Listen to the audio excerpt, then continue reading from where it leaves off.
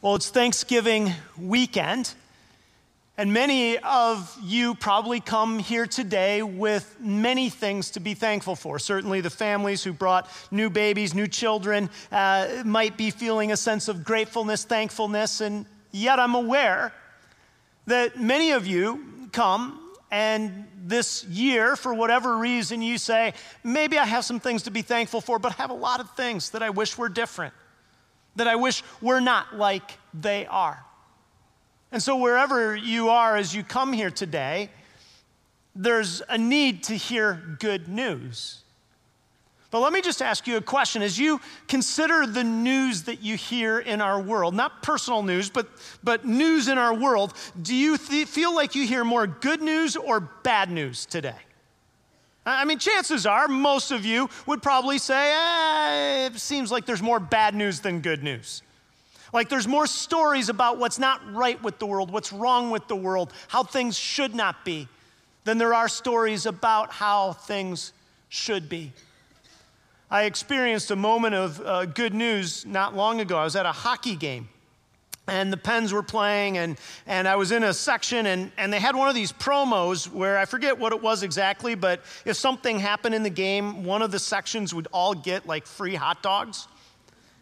And I watched it because the whole game was going on, and all of a sudden, the event happened that gave this section free hot dogs.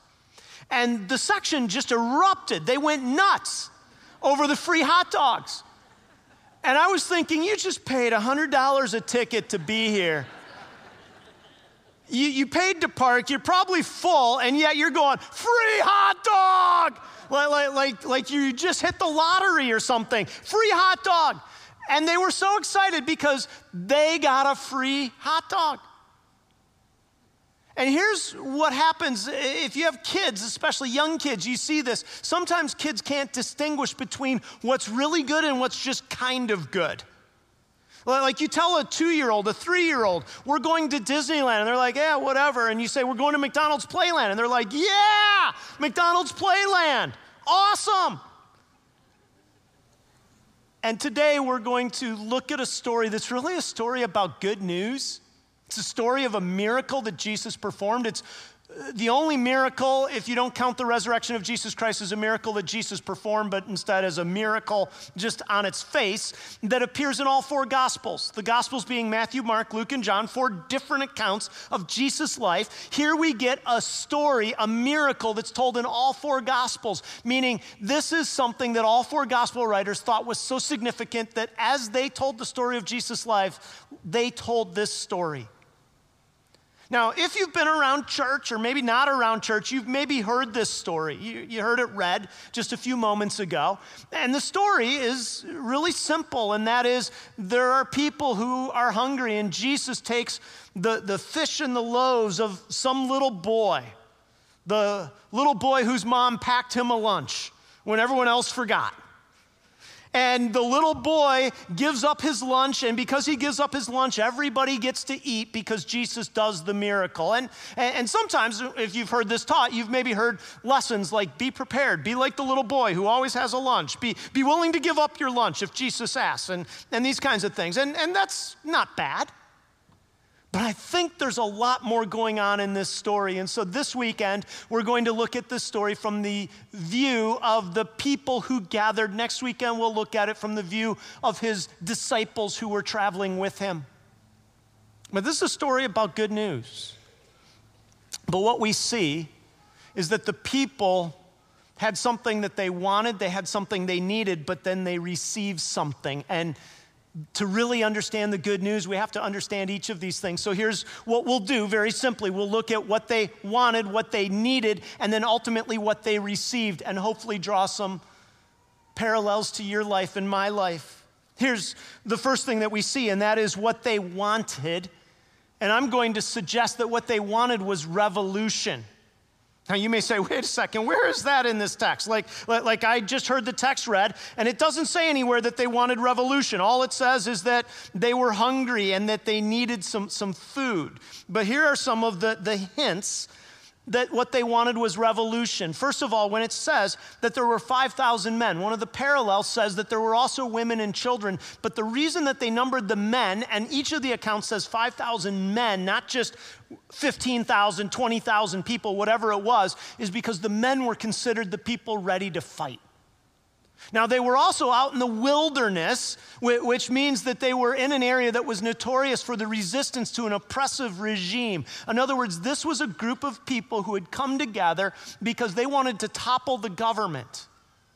We also believe that this is true because there's this little detail that's included here in Mark's gospel where it says that they sat down on the green grass. Now, why is that significant? If you've ever been to Israel, there's not green grass anywhere except at one time of year, in the very beginning of the spring. And what would have likely been happening is that they were gathering in spring, the men in the wilderness, to try to take the government down. And they wanted Jesus, this miracle worker who they had seen, to come and lead them so that he could restore order.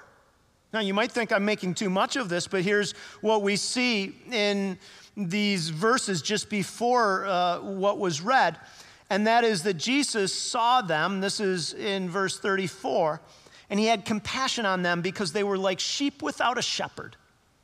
Now, when you and I hear that phrase, we don't necessarily think a lot about it, but in the Old Testament, a shepherd was certainly one who cared for sheep, but the allusion to sheep without a shepherd was often a military analogy. You can see this in Numbers chapter 27, verses 16 and 17, where when Jesus says they were like sheep without a shepherd, he's saying they want something, but what they want, they can't necessarily get. And then if you're still not convinced that this is about revolution, here's probably the most compelling piece of it.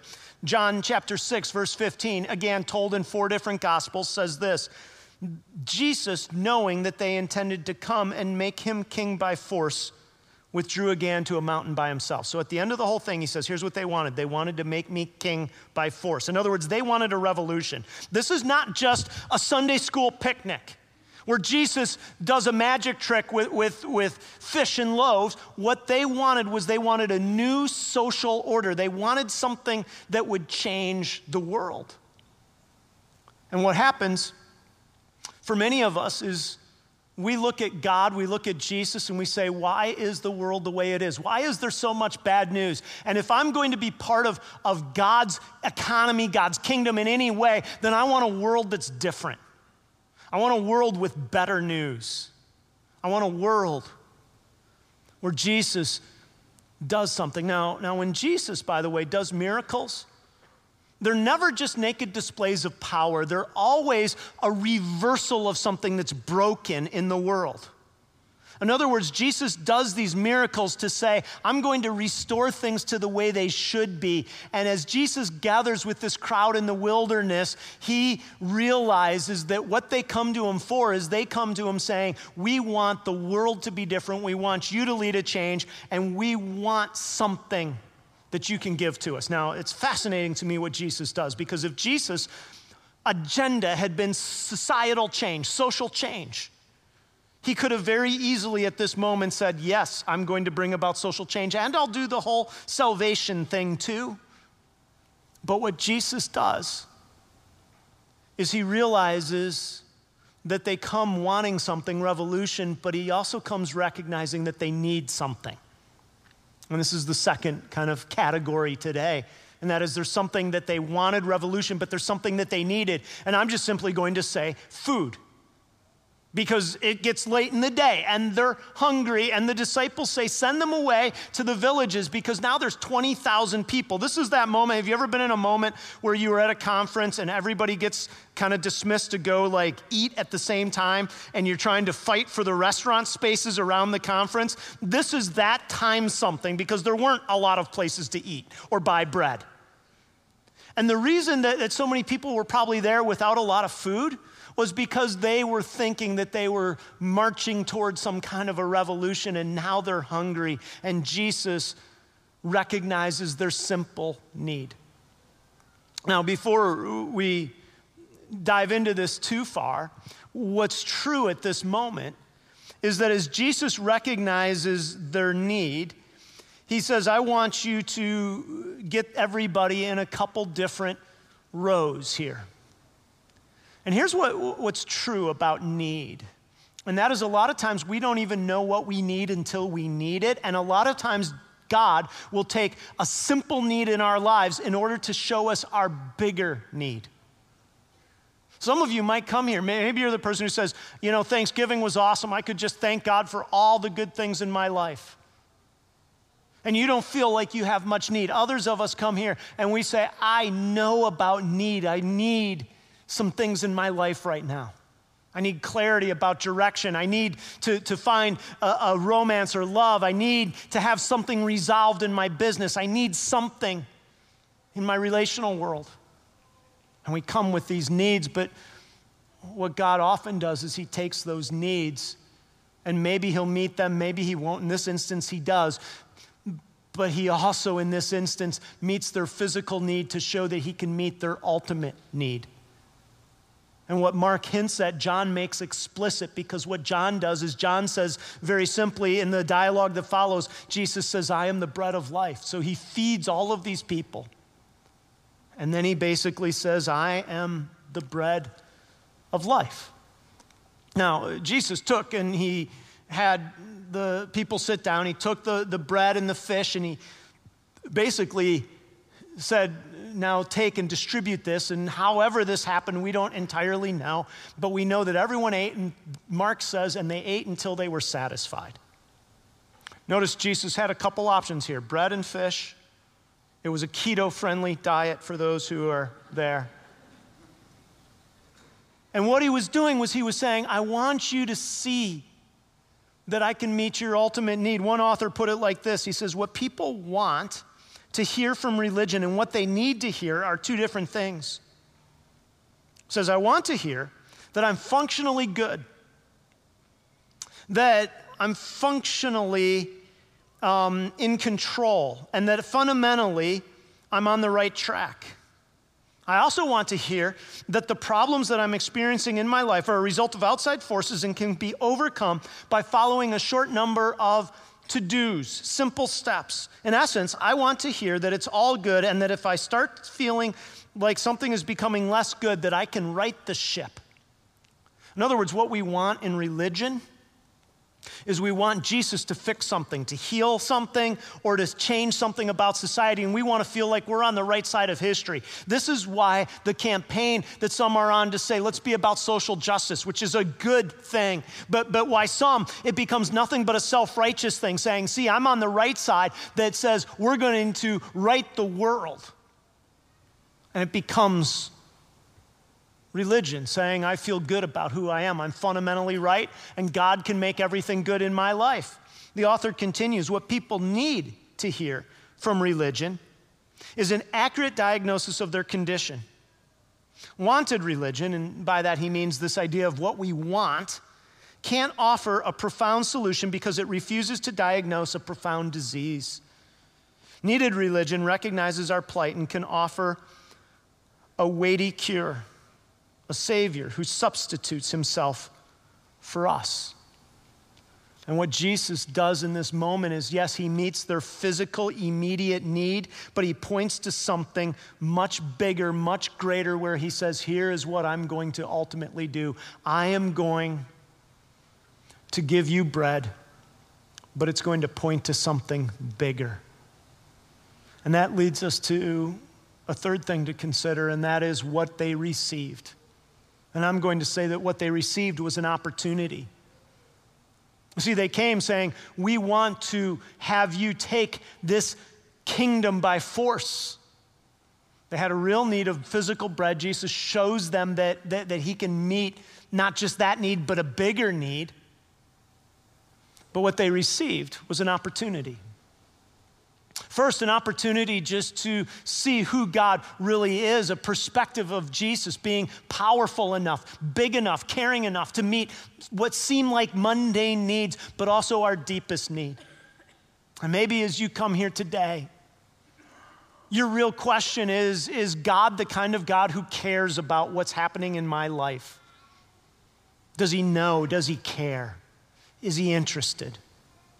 In Psalm 40, verse 17, I think it is right at the end of the psalm, the psalmist says, I'm needy and I'm poor, but you, God, you take thought of me.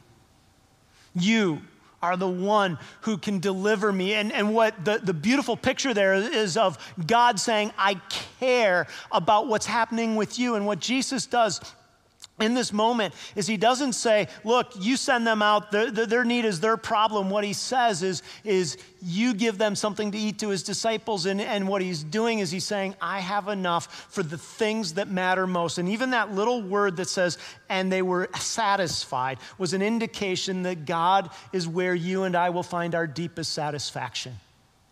You see, what many of us do is we'll spend our lives saying, yes, I'll give some mental assent to God, but we really believe functionally that our greatest satisfaction will be in what we attain, in who we love, in how loved we are, and in the achievements and entertainments of this life. And what Jesus is doing here is he's saying, in essence, I want you to see that you have an opportunity to find the deepest satisfaction, the satisfaction to the core of your soul. And here's the problem, and it's true for me as somebody who's been a pastor for years, and that is we all come to a point where we have to say, do I really believe that my deepest satisfaction will be in God, or do I say God's just a nice add-on that gives me hope of maybe another life, but my best satisfaction in this life will be this, and we fill in that blank with something. But that thing was never intended to bear the weight of our soul. And Jesus, in saying, I'm the bread of life, I'm going to feed you, is really looking and saying, I'm about more. But not only is he giving us an opportunity to see who he is, he's giving us an opportunity to understand his mission. Now, I said the people came wanting a revolution. Imagine now the good news that they feel when they all get a meal, and they all say, hey, we were hungry and he fed us, but then there's no revolution. And why is there no revolution? It's because Jesus' revolution is different. It's not the way our world thinks of power. See, our world says grab power, get as much as you can for yourself. But what Jesus does is we're told that he looked to heaven and he took the bread and he broke it and he gave thanks. This is a foreshadow of Mark chapter 14 when Jesus was about to be crucified, and he took bread and he broke it and he became the one who was the sacrifice. You see, what Jesus is doing here is he's playing on different ends of the spectrum. In one sense, he's looking back and saying, as Moses was your deliverer in the wilderness and you were provided for, I am the new deliverer. But he's also looking ahead and saying, but it's not going to be the deliverance that you think it will be. My revolution is not of this world because I'm here to subvert power. Here's how one author put this as he wrote about this. He said, secularism makes people selfish, individualistic. And he says, why not be those things? Who's to say what's right and wrong? Religion makes people self-righteous and tribal. But the gospel, the message that Jesus died on behalf, that he took bread and broke, that he went to the cross on our behalf, the gospel transforms you on the inside. And then it turns our lives outward to a life of service, even to people that you don't like or don't believe what you believe. You see, what Jesus does is he says, yes, there will be a revolution, but it isn't the revolution that you're thinking of. What I'm going to do is I'm going to work in people's hearts. I'm going to bring about change from the inside as people change throughout the world. And then Jesus basically gives people an invitation to his mission. Because what he does is he sends them out. There's no commission here. There's no statement of saying, now go and do likewise. What Jesus simply does is he gives them this radical act of revolution. And he says, now go. So here's the question today. For you, for me, you hear this story. One, you can say, well, it sounds like just kind of a Sunday school fairy tale. And certainly that's one way to look at this. I don't think it's the right way to look at it, but it's one way. But the real question is, whether you say this is an absolute miracle and this is how God works, or you have some doubts about it, what Jesus was doing at a minimum was saying the way to be satisfied in this life is not the ways that you typically think that it is. And the causes that you want to fight are not the causes that will necessarily win out in the end. But he offers something. He says, but I'll give you satisfaction and I'll give you a cause that's worthwhile. And he says, here's where it's at. It will be found in me, the bread of life. So the question for you, for me, is what am I looking to gain my sense of satisfaction? What am I looking to say, this is what I believe in most, and does it align with the things of God? Or am I trying to fill that space in me with something else? And then as a group of people who call Orchard Hill their church home, are we people who live counter-revolutionary kinds of lives? Part of this laying down of power instead of grabbing it and saying, how do we serve the people in our world? A little earlier when I prayed over the kids who came here this morning, one of the things I prayed is, God, would you give each of these kids love for the lost, meaning people who haven't come to know Jesus Christ, and the least, and would you help them to make part of their life's agenda about serving these people? You see, that's a distinctly revolutionary idea, because what most of us tend to think is my life should be all about me, what I can get, how far I can advance myself, and then if there's anything left over, I'll take a little bit of that and I'll use it for some grander purpose. But what Jesus was doing here was he's saying there's a cause that's greater than any other cause. And that is when people come into alignment with the kingdom, because that's what really will bring about societal change, lasting societal change. You see, there's been revolutions before Jesus and after Jesus. There's compelling stories of people overcoming oppressive governments throughout history. But it's Jesus who's endured, because he bids people to come and give their lives in the service of the lost and the least. And he says, when you do, you will find the truest satisfaction, because then you've experienced the bread of life and you give the bread of life. And whatever's happening in my circumstances, see, that allows you to live with greater purpose than how's my year been? Do I give thanks or don't I give thanks? But instead to say, I have something more that I live for. Father, we thank you for just this account of how you've worked. And God, we ask that we would be people who seek and find our satisfaction ultimately in you. Father, for those who today are here and maybe just kind of asking some harder questions, God, I pray that even just this story would point to what Jesus did in Mark 14, where he gave himself. So many revolutions call people to come and die, but Jesus calls people to come and live, and he dies. He becomes our substitute so that we can live with confidence and live a life that isn't in bondage to sin, but instead is empowered toward real life. And God, I pray that each person here, each person listening in another kind of venue or drop of this material would come to a point of saying, I want the real life that Jesus offers. And I accept Jesus as my substitute. And we pray this in Jesus' name. Amen. Thanks for being here. On your way out, it will help you get home faster if you can turn to the right on Brant School Road. So if you have that chance, do that. Have a great day.